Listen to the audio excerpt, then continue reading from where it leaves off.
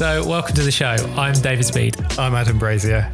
And this is Creative Rebels. It's a podcast for creative entrepreneurs. We started our first company, Graffiti Life, in a small garage. Yeah, it wasn't easy, but we built the company up to the stage where now we're regularly working with brands like Disney and Nike, and we've been lucky enough to make art all over the world.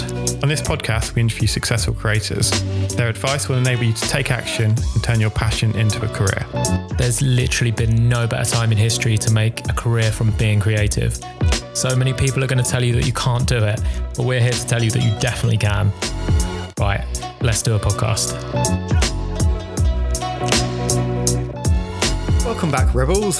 Hello. We've got another bonus episode for you today. We have another bonus, and we are collaborating with Adobe to bring you this bonus episode, which is fun. Yeah, this is really exciting. We're doing this with Adobe as part of their Createfulness campaign, which is all about kind of mindfulness and creativity. And Createfulness is, bringing together mindfulness and creativity, and it's kind of about spending time on your creativity, because we can get, I guess, caught up in just like life. And especially when you're like running a business, there's so much other stuff that comes into it, aside from your creativity that you have to do to keep the lights on. Yeah. And I think it also talks about, as well as doing the creativity, not doing it, which is also important, of like actually taking a break and realizing that you don't have to do it full on all the time. Yeah, sometimes you have to recharge your batteries, which corresponds just beautifully to a DM that we got this morning from a friend of the show, Valerie_Ebua on Instagram, who we've met at a couple of different events that we've done.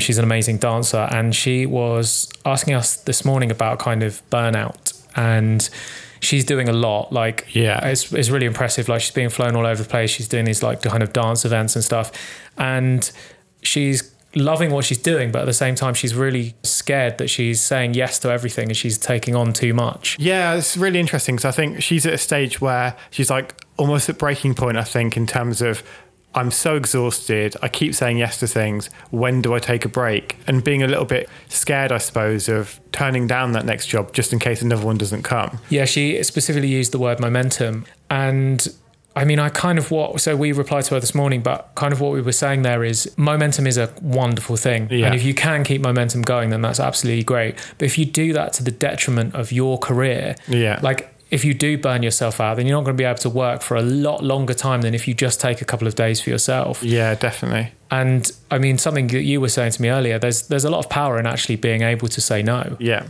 I think it's okay to say no to a client. It's okay to say, I'm fully booked. And even if those days fully booked are your time you've taken for yourself just to rest and recover, like just say, yes, I can do that, but I can't do it until this date, because I'm recovering over these next couple of days. Especially if you're doing something physical like dancing, like you need to recover, because otherwise you're just going to form an injury, which is then going to set you off, stop you dancing for even longer. Yeah, but I feel like it's for everyone. I mean, even if you don't move in what you do, like if you do burn out, then you're like, just your client deserves the best from you. And if you've been working like 8 days straight and you've not been to sleep, then they're not going to get the same quality of work, whatever Definitely it is you do. And so you owe it to your client to actually take the time to self-care, to look after yourself, to heal and to get better, and then you'll come back to your creative career just more energized and able to do more then. Absolutely. So it's worth it. And so I guess that's why we love this Createfulness campaign, is because it really shines a spotlight on what we're doing with our time and how we should arrange our time so that we are taking time to do all of the important things. And looking at how you spend your time, like, are you wasting time doing stuff that doesn't forward you towards your goals? If you're doing something is not getting you to where you want to be, then disregard that. And that includes resting, and that includes being creative. Yeah, it's a really interesting one, because I think if you're working a 9-to-5 job that you don't enjoy, that isn't creative, then your downtime can be being creative. But as soon as you do the big creativity for your full-time living, you need to take a break from that at times. A lot of people get massive rewards and mindfulness of just being creative, like especially me.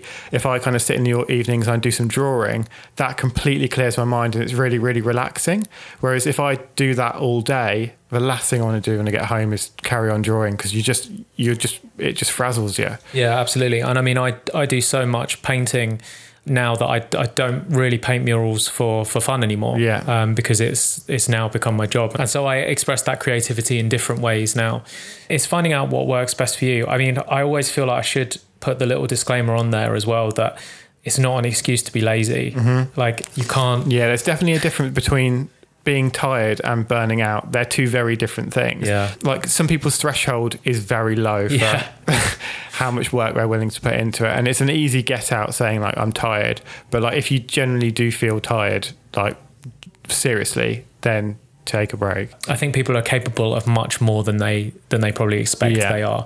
And it's finding the edges of those limits and how far you can push. Yeah, definitely. Because it's like, I know when I have to take a break and it's once in a blue moon. It's like, I mean, like I don't really ever stop, but I will know when I'm getting to that point. So it's just knowing yourself. Yeah, definitely. Yeah, for the whole Creativefulness campaign, Adobe have been doing a lot this summer. They've held a bunch of competitions and offered all sorts of spaces for creatives to share ideas. Yeah, they did a lot over the summer, which is really cool. So check them out. I think if you are a young creative and there's ever anything going on like free events and there's a lot of places that are offering this stuff, like always check it out because there's always opportunities to learn, to network, to meet people. Yeah, especially networking. Like if you're a creative and you work on your own a lot, events like that are really great to go to because you can meet other creatives, and forming a bit of a community around that it's invaluable going forward. And I guess the mecca of all of those events would be Adobe Max in LA coming up. Yeah, which I'm really want to go to. Like loads of people I'm following online are going, and unfortunately I'm too busy and can't afford a ticket to LA right now. Well, Adam, did you know you could win a ticket to LA? I do know I could win one, but I'm pretty sure that I won't win the competition that we're giving out. I'm pretty sure we're not allowed to enter, but hey. So how do people enter a competition to win tickets to fly to LA to go to the Adobe Max conference and potentially change their career by meeting just incredible people? It's going to be so good. I'm so jealous of that. We'll go next year, definitely. So Adobe are actually holding a Creative Jam in London on the 4th, 5th and 6th of October this year, 2019. Yes, so these Creative Jams are online, so you can be anywhere in the world to attend a Creative Jam. And in order to register, you need to go to bit.ly/createfulness and you can register and find all the details. So this episode, we interviewed a creative called Octavia Brommel. Tink is an illustrator who creates a lot of work basically around mental health and depression awareness and all of that kind of stuff. Yeah, this episode's super interesting, just hearing her story of like struggling with depression and how her creativity managed to get her out of it. Yeah, it's really inspiring. Like she was literally at rock bottom. Yeah. She wasn't feeling anything. Yeah. And she used just being creative, drawing to get her out of that, and then realised by sharing that online that she could get so many other people out of that as well. So inspiring story, great interview. We really enjoyed this. So I hope you guys enjoy it too.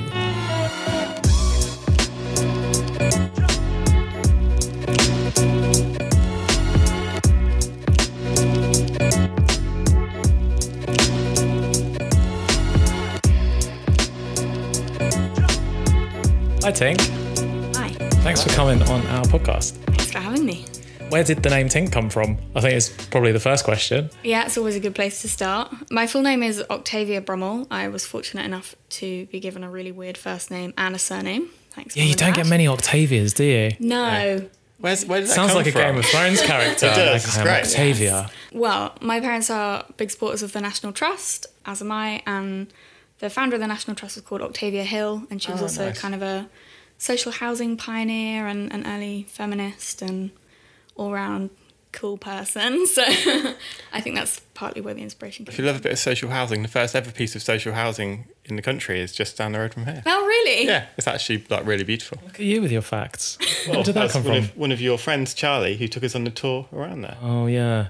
So you know the thing about retaining information, and they say like when you read a book, you retain like 10%. I think I'm probably on about 3%. And I really enjoyed that. We did like a full tour around East London. Like my friend does, in fact, shout out to London Tailored Tours. But yeah, she's got a tour company, and we did a tour with her, and she took us all around London, was showing us all these things.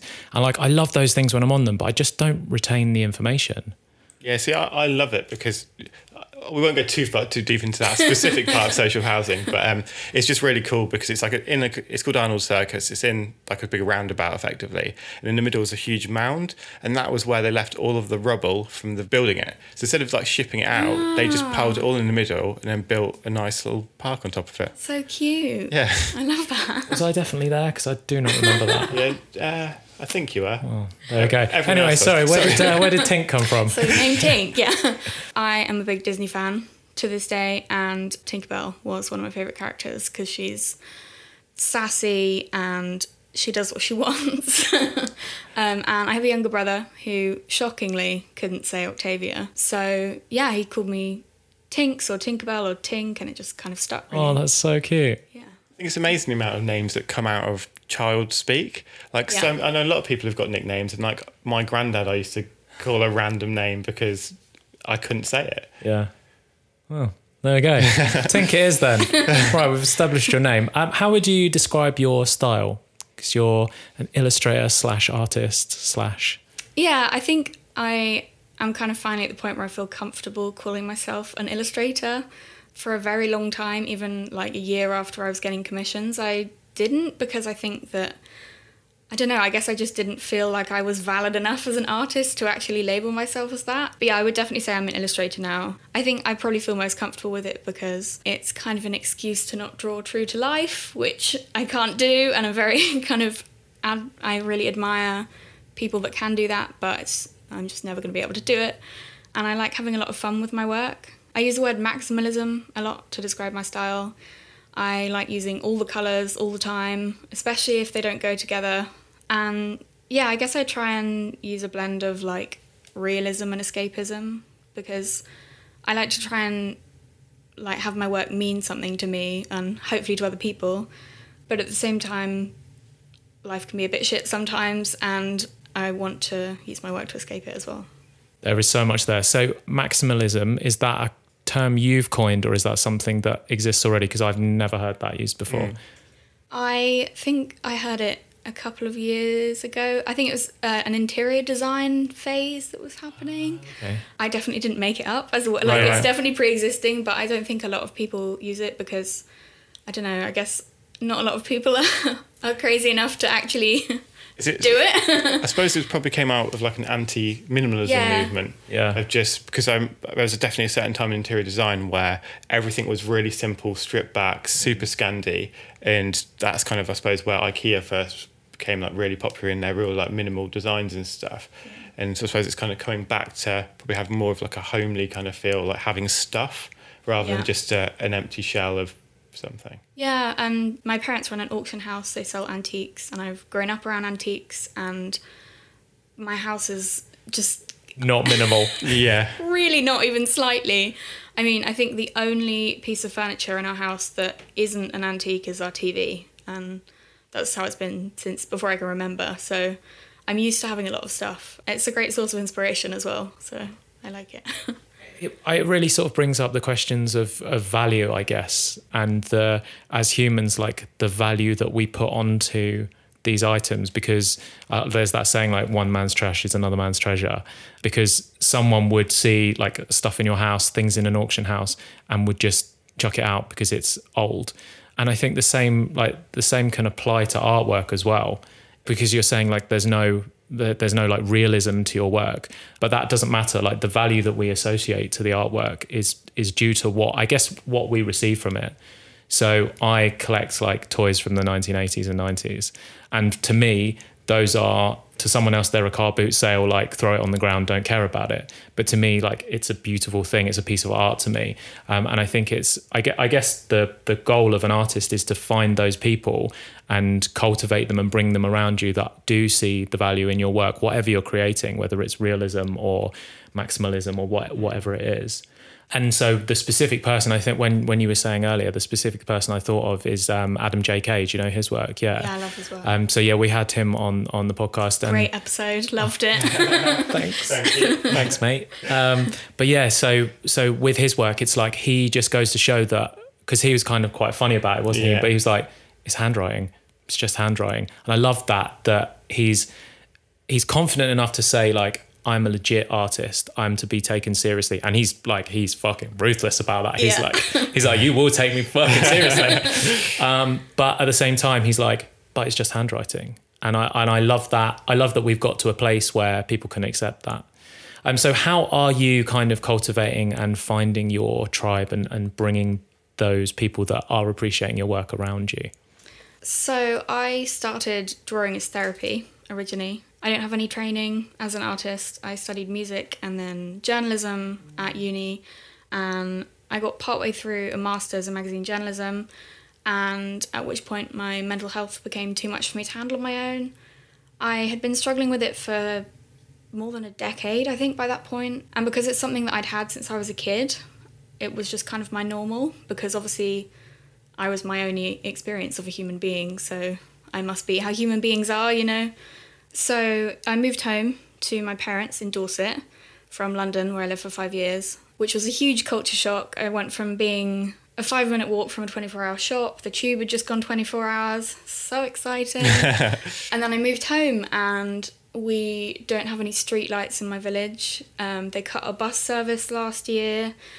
It's the only thing that I can hear are the sheep in the field behind the house. And it's so different. Like, it's the complete antithesis of everything that London is. And there were so many things that I loved about London, but weirdly, all the things that I loved about London, the complete opposite is what I love about Dorset. And when I first went home, I was so ill that my mum had to take 6 months off work to care for me because I just wasn't functioning as a human being. And one of the strongest symptoms, other than like feeling like life wasn't worth living, was that I had a complete absence of happiness. Like, I was just completely numb. Like, I'd watch Disney films that I knew I loved. I'd watched since I was a kid, seen them 1,000 times before, and I would just get nothing, or they'd make me feel sad, which is kind of okay in an isolated incident, but that was the thing that I was doing to try and bounce back from it. So it was a really difficult process to try and work happiness back into my life, and it really was work. I'd always kind of been creative and enjoyed crafts, and I kind of started cycling through a few different things, knitting, crocheting, other kind of old lady things, and picked up a pencil and started drawing and found that I enjoyed it. It very quickly became incredibly addictive because I was like, oh my God, I can have happiness again. Like, I'm not going to be fucking miserable for the rest of my life. And that was just a real moment for me. And at that point, I'd been living at home for a year, and I had completely lost contact with everyone. I found social media completely overwhelming. I couldn't talk to people on the phone, and I didn't have any friends in Dorset, so I basically was completely isolated from everyone for a year. And I started drawing, and it was around the same time when I finally found a good therapist, and I got onto some antidepressants that actually started helping me. So I started to recover slowly, and I kind of wanted to talk to people again. And I think because I was drawing and I was enjoying it, I kind of wanted to talk to people about drawing, really, which was when I started up my Instagram. And yeah, to start with, I was really mainly using it as a tool for inspiration and to talk to people about my work. And it was so exciting to me to get feedback on it because, like, neither of my parents would say that they're creative. And they were kind of my only frame of reference at that point. So they'd be like, oh, cool, you drew something. But they love me, but they don't care enough to actually go into it. It's not their thing. No, and that's fine. It's just not. Yeah. It's just not. So to have people being like, oh, I really, like, this means something to me, or to be like, oh, that's a bit crap, was so exciting to me. And I felt like it was kind of an avenue into being able to have conversations like a normal human being, if there is such a thing. So yeah, it suddenly became very important to me to kind of try and grow my audience, not from a business perspective, but just because I wanted to talk to more people about my work. Yeah, to socialise. Yeah, it was great to have something to talk about. And it seems that, I mean, again, there's a lot there. But sorry, I'm not trying to throw hundreds of pieces of information at you. No, it's really great. And I love how kind of open you are about your story, because I think the more that we do have these discussions, the more other people can be helped by them. Because I'm sure at the time you felt like the only person in the world that was going through what you're going through. Yeah. And by now posting on Instagram, because like you use a lot of like captions and just feelings that you're going through that are just personal to you, but then they resonate with so many other people. Yeah. So have people reached out? Because obviously initially you're starting off and and you're just getting like crits, I guess, like just feedback, like go this direction, try using red, whatever. But now I guess, are you getting feedback that's from people saying, this has helped me? Yeah, definitely. I mean, I'm kind of constantly overwhelmed by the amount of people that reach out and tell me about their life and their experiences, or how their friend is struggling, or it just impacts every single person, even if it's not them, it's their mother or their aunt or their cousin's best friend's sister's husband, or it affects everyone. And that is kind of that's kind of why I do what I do, to be honest with you. So I should probably talk a little bit about the Adobe Creative Residency, because we'll get to that. Don't worry about well, but it's because my project for the year is called The Joyful Everyday, which stems from my experience with anxiety and depression. And so I started my Instagram as a tool to talk to people, but then obviously I found that the more feedback I got, the more involved I wanted to be with my own work. So the more I made, so the more feedback I got. It was kind of a bit of a snowball. It was great. Yeah, so I was using Instagram and I was talking to people, and I started getting messages from people saying that they were going through the same thing. And that was around the same time that I started picking up client work. I run my own Etsy shop, and I was lucky enough to have recovered enough by that point to want to start working again, because I basically had 3 years of work, which in your early 20s feels like an incredibly long time. And I was suddenly aware that I started drawing as therapy, and my experience with mental health was so intertwined with my work, but I wasn't able to fulfill that through the work that I was doing for other people, which is obviously completely understandable. Like, businesses don't want their logos to reflect my personal experience with anxiety, you know? But it suddenly became very important to me that that's what I wanted to do. So I'm hoping to spend this year turning my experience with my mental health into like the bedrock of my career, so that that can kind of speak to the work I do for the rest of my life, really. Yeah, and I think you're smart to do that. And I think that building around becoming known as that's your niche, I think is smarter than going kind of wide with it and trying to hit everyone and be accepted by everyone. It's definitely something that we've sort of wrestled with over the years of when you turn your passion into your career, then there's obviously certain, like for us, we had a vision with Graffiti Life, which was to sort of help as many artists as possible, which that was the reason for the client work. So there wasn't like a message that we were trying to get out. It was more that we were sort of trying to provide opportunities for people. But if there is something that is like burning at the core of you, and that's your message, and as an artist you feel like you have to get that across, then your ideal clients are going to be the people that do want to be involved with you because of that. So I think that's a really good business decision. Yay, that's great news.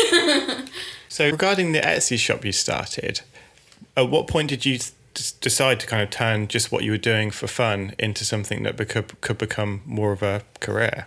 I think it was probably around Christmas. I think I'd been drawing for about 6 months, and one of my friends wanted to buy one of my designs to give to their sister as a Christmas present. Yeah. And I told my mum about it, and she was like, oh, I'd quite like to give your cousin something, you know. And like, I was ridiculously undercharging. Like, I made a loss on everything I sold in the first 8 or 9 months. But it was basically an excuse, because I was like, okay, well, maybe even if it's only these 3 people, maybe I do have an audience of 3 people that are interested in it. And honestly, it was just the easiest way to do it. It's obviously free to sign up, and there are fees when you sell something. You have to pay like 15p to list something. But it was just like a no stress way of people being able to buy my stuff, because at the time, like, I was recovering. I still am recovering. I don't think I'll ever be recovered, but I was definitely not like back up to full speed, whatever that means. And so the thought of having to like do an email back and forth with people and go through the process of them PayPaling it to me and me withdrawing it, and it was just like completely overwhelming. Whereas having a platform where they could just click a button and pay it and then that would just get sent to my bank account was like the dream. Yeah. So yeah, that was my motivation. And I sold a lot more than I thought I would at the start. Sometimes I sold a lot less than I hoped I would. Because this is really impressive for like anyone listening to this, that 6 months prior you hadn't drawn, and then you'd picked up a pencil, committed to it, and then you were now selling things, which is pretty incredible. Like how many were you selling at this point? Not very many at all. Like I was probably making like a sale a week or something. And I think, like I was saying at the beginning about not calling myself an illustrator, I definitely wasn't like, I honestly don't think at that point it had even crossed my mind that would be something that I would think about doing as a career. What would you have called yourself at that point? Depressed. Yeah, I don't know. I think for a long time, the hot shame of failing at my master's basically kept me in a place where I was like, I'm going to go back, I'm going to finish it, I'm going to be a journalist, and then everyone will think that nothing happened and we just won't need to talk about it ever again and it'll be fine, and I'll just be this like shiny person that never did anything wrong, I mean, for literally like years afterwards, and I still get pangs of it, to be honest with you. For years afterwards, I was just like caught in this spiral of like, I have to go back, I have to finish it, I have to go back, because my anxiety and my self-worth is so tied up with achieving things. This was all kind of like internally, there was no pressure from parents or anything, or outside? No, not at all. I think at the start we definitely had conversations where they were like trying to get me to go back, but it wasn't because they were trying to force me to do it. It was because they didn't understand what was going on, and they were still at that point of the mindset that like, pulling your socks up and getting on with it was like the healthy thing to do, because in normal circumstances, if you have a blip in your life, like, I don't know, if you go through a bad relationship or something, sometimes getting back on the horse can be really helpful. Not always, obviously, but sometimes. And that was kind of that was the only thing that they had any experience of. So yeah, they did want me to go back, but only because I think that would have meant that I was well and that we could kind of close the book on that chapter. Do you remember the day when you were like, I'm an illustrator? I do, actually. There is a really great charity in Dorset called the Arts Development Company. They're part of the Arts Council in the UK. Yeah. And they run free workshops, like business workshops for artists. And I actually went to a pottery club and I met someone who was part of it, and she was like, oh yeah, we do free workshops. And they weren't all business. Some of them were like make your own cards and fun things. And I just kind of by accident fell into attending one of their like business workshops with my best friend. She had just graduated as a graphic designer, and we used to have regular drawing sessions in the evening. We'd go around and drink wine and eat snacks and draw cats and other fun things. So we kind of went to that workshop, and it was a 2-part workshop. And I remember after the second week, I don't know, I honestly just felt like I'd been given permission to take myself seriously. But again, I'd been drawing for about 1.5 years, and I'd been like doing it as a business for about 6 months. But I just didn't give myself the permission to actually sit down and be like, maybe this is what you do now, Yeah, it's definitely a mindset thing. I know with like various things, like especially like people who are trying to quit things or grow different habits, it's that mindset of like, for example, like if you smoke and then you'll be like, oh, I'm not going to smoke anymore, and someone offers you a cigarette, you'll be like, oh no, I'm quitting. But having the mindset of just saying, like, if someone offered me a cigarette, I'd be like, no, I don't smoke. It's those two different mindsets of like, one, I'm trying to stop, and one, I just don't. Yeah. And yeah. Yeah, and I mean, I was definitely for a long time, again, just trying to find ways that I could get well enough to move back to London and see all my friends again and finish off my masters and be a journalist, because if I wasn't a journalist, I was failing at life, because that's something that I'd like declared to the world that I wanted to do. Yeah. And I tried really hard to do, and I wasn't doing it. And that kind of sense of failure was really deafening sometimes. I think it's our mission with this podcast is to get people to not worry about those failures, to try and have as many of those failures as possible, collect them and be proud of them, because each one of them is going to make you a stronger person. Because the current culture that we have, especially with the school system, is that there's a correct answer, one correct answer for every question, and you get a mark out of 10. And if you've done something that's not that correct answer, then it's wrong and you've failed, and failure equals bad. So that crushes creativity, because it means that we can only ever do one thing and we can't just experiment. And it's like, try a journalism degree, try working for your mate's barbecue shop, try whatever it is, just do as many things as possible and see what works for you. And try not to, I guess that's why the podcast is like, we want it to be sort of like a regular reminder to people, like, keep on going, you're doing the right thing. If this doesn't work, that's great.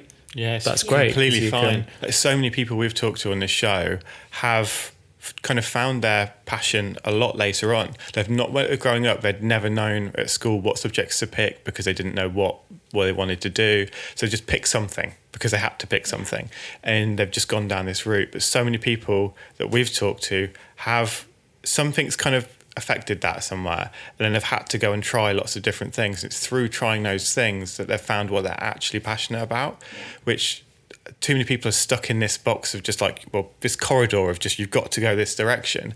Whereas if you actually take it like, well, for the next 10 years, I'm going to try as many things as possible. Like, life's a long time, and you might as well make sure that, like, try a bit to start with and then have the rest of it being great. Don't just force yourself down a hole and then 20, 30 years later be like, I wish I'd have done something different.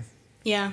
And I was actually talking to someone last night about this. I was giving a workshop and I was talking to someone afterwards about, like, the skills it takes to be a business person as well as a creative. Mm-hmm. And I feel like if you can call yourself a creative person, it's kind of a broad term for a reason. Like, you have to have a lot of interests. Yeah. Because every day I wear the hat of, like, an artist, but I'm also, like, a social media manager and my own assistant and my own agent and my own agency. And, like, you have to do so many things and have your fingers in so many different pies. But that's what makes my job fascinating to me. And I can say safely that if I'd ended up in a job where I was doing the same thing every day, or even if I was doing the same thing on a weekly rolling basis, I would be miserable, because I'm fundamentally interested in too many different things to be static for the rest of my life. Interesting. Like, from you saying that, I'm like analysing my own kind of path.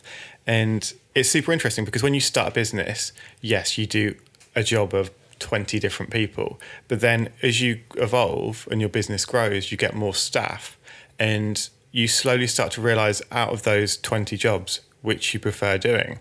Well, I mean, that's what we've done. Yeah, exactly. But I mean, there's a lot of illustrators who will forever be on their own through their career. So I think it's important to always have those skills. I think they'll always be on their own, but then they'll get other people to do their accounts for them. Like, as they grow and they get better and they get more money comes in, they've got more help from elsewhere, you can start siphoning off the things you enjoy doing less to other people. But it's that thing at the start of, like, giving yourself everything to do, because it's like, if you start something, you have to do every job that someone could do, you're doing. You're the cleaner, you're the social media manager, you're like, you do everything. And it's like, by doing that, like, I wonder if anyone's ever started and then thought, let's just become a cleaner, because that's what I love doing. Yeah, I mean, it's all about happiness, isn't it? Yeah. And I think it's really interesting when you were talking about the finding joy every day. And what's interesting to me is that you were going to things like the Disney movies that previously had brought you joy, and they weren't. But the thing that did bring you joy was by actually doing. So you weren't like passively consuming, you were actually being active and going out and doing. And when it comes to starting out with your own business, I mean, we're talking to people every day and we're letting them know how hard it is. It's like straight off the bat, it's like, this is really hard. And what's much easier is just to be an automaton, get up every day, go to a job, get on the bus, go and sit at your desk, do your spreadsheets, then go home. But it's like, for people like us, for like the more rebellious people, like we have to be doing, and it's the doing that brings the happiness. Yeah, it's completely loving the process, isn't it? It's that waking up every day and being like, oh, I can't wait to do this. Yeah. Like, I think that's what's so lovely. And I think what you were saying about it being hard work is like, yeah, it's incredibly hard work. I sleep a lot less than I'd like to. But the payoff is that I get to do the thing that wakes me up in the morning, that keeps me up at night, that keeps me going at that 3 p.m. slump when all I want to do is go home. It's so exciting and invigorating to me that I get to do illustration as my job. And yeah, the hard work is just kind of part and parcel of that, and I'm okay with that. So I've heard you talk before about imposter syndrome, and obviously we've touched on it already here. Like, you weren't calling yourself an illustrator for a long time, and recently you found yourself at Cannes. Talk a little bit about that. You felt a little bit out of your depth, you were saying. Yeah, I have been lucky to travel quite a lot this year with Adobe, which has been amazing, terrifying and exhausting, but amazing. And one of the things I did was I went to the Cannes Lions Festival. It's a creativity festival in Cannes that happens once a year. It's massive, and I had never heard of it before. And I had under 24 hours notice before I was in Cannes, which meant that the only clothes I took were striped t-shirts because I had to pack in 10 minutes. And I was walking down through a French city wearing only striped t-shirts, which was rather funny. Should have bought a beret on the corner. Honestly, if I'd been wearing a beret, it just would have topped the whole thing off. It would have been great. Do you love baguettes as well? Well, yeah, just a couple under my arm. Yeah. And yeah, imposter syndrome, as I said earlier, I have an excellent therapist. And we talk about imposter syndrome all the time. It's one of my closest friends. And I'm very, very familiar with that feeling that you don't belong and that you've somehow got there by mistake. I mean, I'm now nearly 4 months deep with a year-long program with Adobe, and I still can't shake the feeling sometimes that someone's going to phone me up and be like, oh, I'm really sorry, but we said your name by mistake. And this is like, and I rationalise it, and I'm like, I've been to the US with them 3 times. Yeah. They've paid me a wage for 3 months. Like, they're invested at this point. But I still sometimes have that feeling where I'm just like, just sit quietly and don't make a noise, and hopefully they just won't notice that it's you and not the person that they wanted to be there. So I was at Cannes at this amazing festival, and I do live portraits at events, and I did one at a dinner hosted by Refinery 29 and Visa. And it was a really incredible thing. It was like on a rooftop overlooking the bay, and there were all these lights. There was like 100 people there, and there was a private concert by Estelle. It was like completely Amazing. Surreal and amazing. And I just remember getting back to my hotel room that evening and being like, what the hell am I doing here? Like, do they not know who I am? Like, do they not understand that I'm a complete fraud? And I just couldn't shake that feeling, because the whole week I was meeting people. Like, I met the COO of Reddit, I met the marketing director of Facebook, people from Google and Pinterest, and like companies I use like all day, every day, without even thinking twice about it. And these people were like having conversations with me and wanted to know what I was doing, and I just felt like such a fraud. Oh my God. And I recorded a video that I think you were talking about, just talking about how I felt, really. And I didn't actually pluck up the courage to post it for like a month afterwards.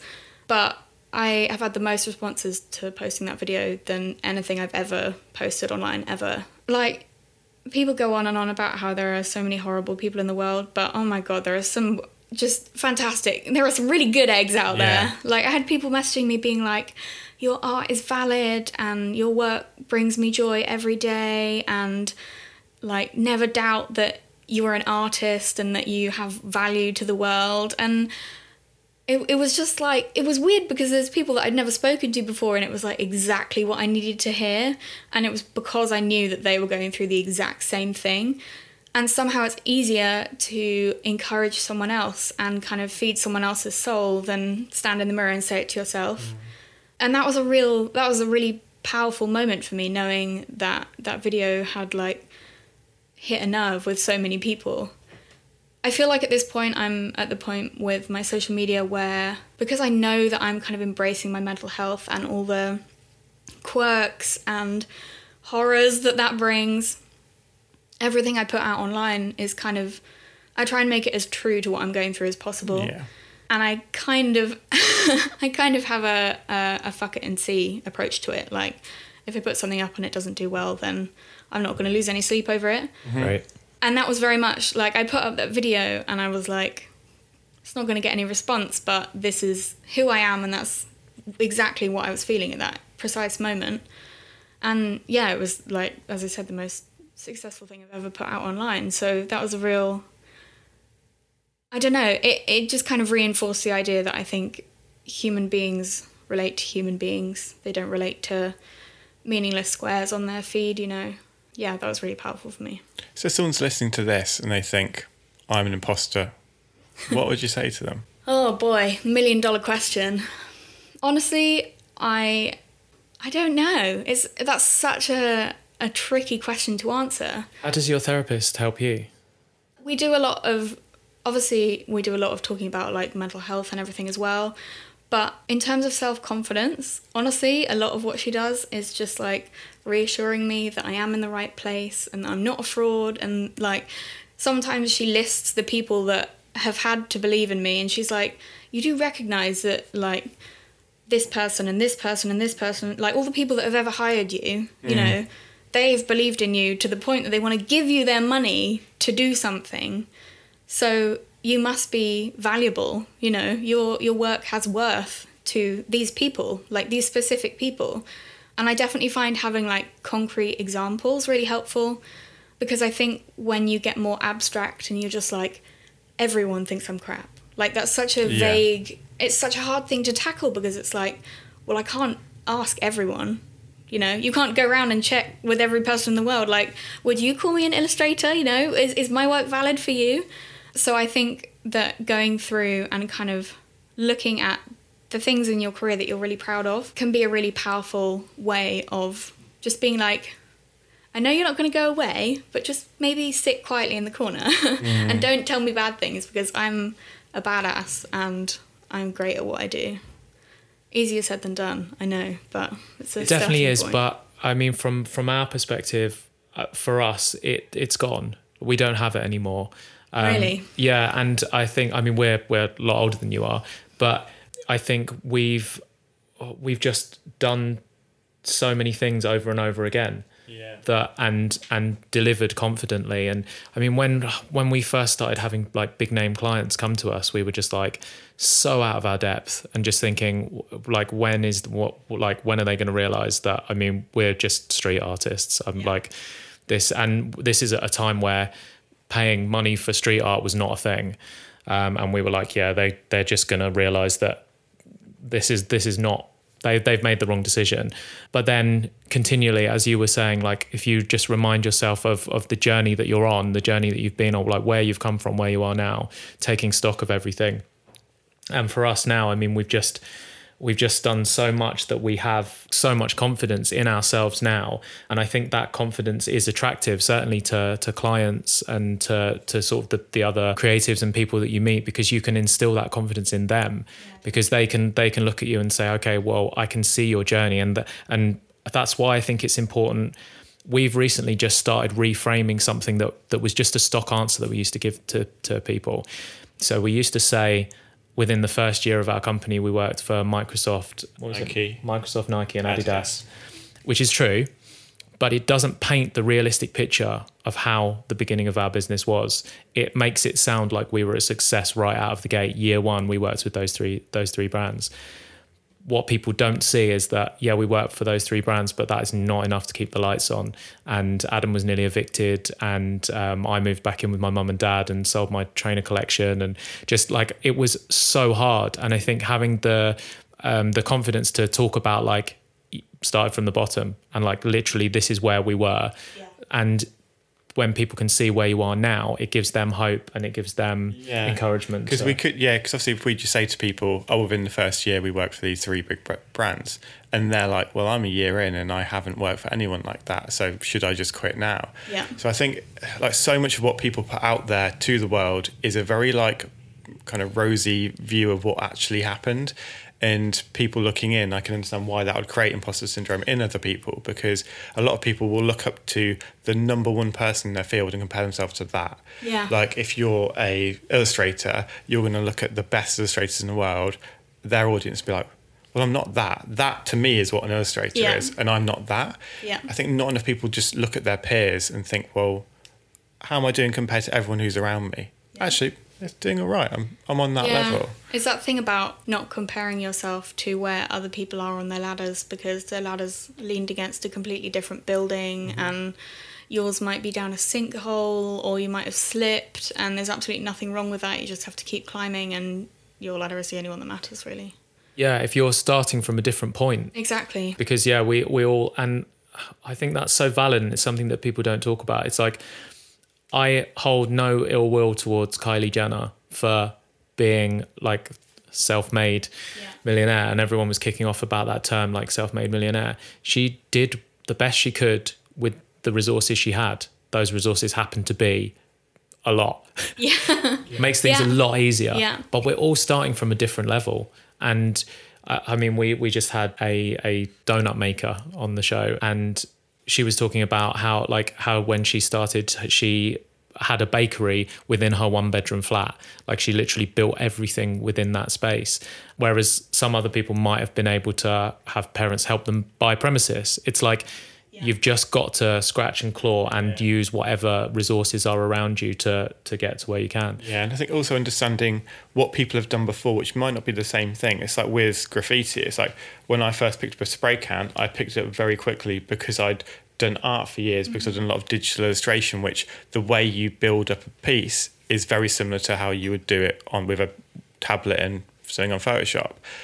So it's like, you just looking at it from the outside, you might think, how the hell did you get that quick, that good? But then there's years and years worth of experience that's gone into something different beforehand that's translatable. It's like if we start a new business now, someone might look at that and be like, fuck, that grew and was successful really quickly, but there's all the experience from our previous business and all the mistakes we've made previously. Well, we wouldn't have launched the number one podcast had we not had 9 years of experience of running a business, because we applied everything that we knew about being successful in business to launching a podcast, and that's why it worked. But I think that there is something incredibly valuable in the fact that you guys have run a business, and it's kind of that difference between like the things that you'd say in your portfolio and things you say to clients, and the things you'd say to your peers and to people that are trying to make it. And I think that's one of the problems with like social media, is that's where your peers find you and your audience finds you, and it's also where your clients find you. So I think that having the courage to be like, we work with these 3 people, but I was also nearly evicted. It's like the qualification behind it is so valuable. And I think that a lot of people stop themselves because they don't want to put off clients, and because everyone needs to pay the bills fundamentally. So that's definitely one of the most valuable things for me as a listener of your great podcast is the fact that you're willing to actually talk about it. Like, I think from what I've learned, the key to success is honesty. And it's like, if you put up some fake wall, you can only do that for so long before it just gets so tedious. It's like, if you just go out and be honest every day, you don't I don't have to, I'm not going to force myself into being an imposter. It's like, if I'm just myself all the time, I'm not pretending to be someone that I'm not. And that's probably where a lot of people get imposter syndrome from as well, is just trying to be a bit fake. It's like so many Instagram accounts of people who spend their whole life on beaches, whereas actually that was 2 holidays a year. Yeah, exactly. And they just spread them out. So how did the opportunity with Adobe come about? I saw an ad on Facebook 2 days before the deadline and didn't sleep or eat or breathe, really, for 48 hours. Honestly, it was very much like a this is way too good to be true kind of situation. And even after I submitted the application, I don't think it ever crossed my mind that I would actually, move on to the next stage, let alone actually get it. But I was at a point where, again, like I said earlier, I was kind of picking up client work, but not really feeling fulfilled, which was a bit of an alien concept because I started illustration in order to bring joy to myself. So honestly, I filled out the application as a self-reflective exercise. I was at a point in my career, and I'm now calling it a career. Good. And I really wanted to think about where I'd been and how far I'd come, not just in my career, but with my mental health and just as a person. And also, where I wanted to be, where I wanted to be in 5 years, what I wanted to be doing in the next 6 months and what I would need to do next week to try and make that happen. So I filled out the project proposal and sent it off. And I was brutally honest about my mental health. I think I said in my application that I had felt suicidal every day for 6 months because that was the case. And that was kind of the turning point for me when I was like, this needs to be what I do because it's who I am. And I was fortunate enough that struck a chord with them. And obviously it wasn't just an essay about my mental health. I included my work and kind of a bit more about why I do what I do. And it was a real process. I think it was 12 or 13 interviews, some in person, some over video chat. Julia, the leader of the whole program, flew in from San Francisco for our day of interviews at the Adobe office in London. No pressure. And yeah, it took 2 months, and by the end I was like, well, this is just going to be great because I'm going to have spent all this time and got all my hopes up, and then I'm not going to get it. And then I got it, which I think also feeds into my imposter syndrome because I'm very much I don't think it's ever going to feel real. I feel like I'm going to wake up tomorrow and the year's going to be over and I'm just going to be like, that didn't really happen. There's no way that was me. That was someone else. So yeah, the residency is basically a kick up the backside for your career. Adobe funds a year's worth of work on your dream project. And my project is The Joyful Everyday, which is a concept that you can find happiness in the really tiny things that make up your life, stemming from my experience with anxiety and depression. As I said before, when I was starting to illustrate, it was to find joy, and me and my best friend at the time started something called the Joy List, where she'd just moved back to uni in London and I was living in Dorset, and once a week we would draw out on a sheet of paper 10 things that brought us joy.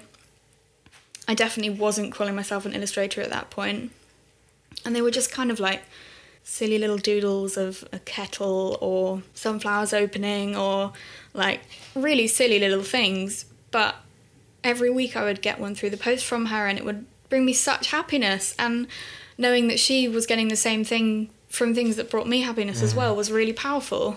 So my project for the year is, as I said, to try and turn my experience with mental health into my career. I've just finished a 100-day drawing challenge, which was exhausting. But I felt like I learnt so much about my style and what I want to draw and what I don't. But each day I picked something small that brought me joy, like 5 minutes extra in bed, or it getting to that time of the year when the sun hits my studio in a certain way that I get full sun across the whole thing for 6 hours of the day. It's wonderful. And it's just things that you might not think about, kind of like a rolling gratitude journal almost. And then also they do things like help you find a mentor in your field and pay you a salary. That's super helpful. I sleep a lot better at night now. But it's so much more than that. It's the confidence to be able to call yourself an artist, and the confidence to know that you don't need to have 1 million followers on Instagram to be able to make it as a creative, and that's a perfectly valid way of being a creative. You don't have to be on the top rung of the ladder to really have an impact and also be really fulfilled as well. So yeah, I'm just hoping to spend my year developing as an artist, but also talking to people about my mental health and my experiences and their experiences and kind of any overlap.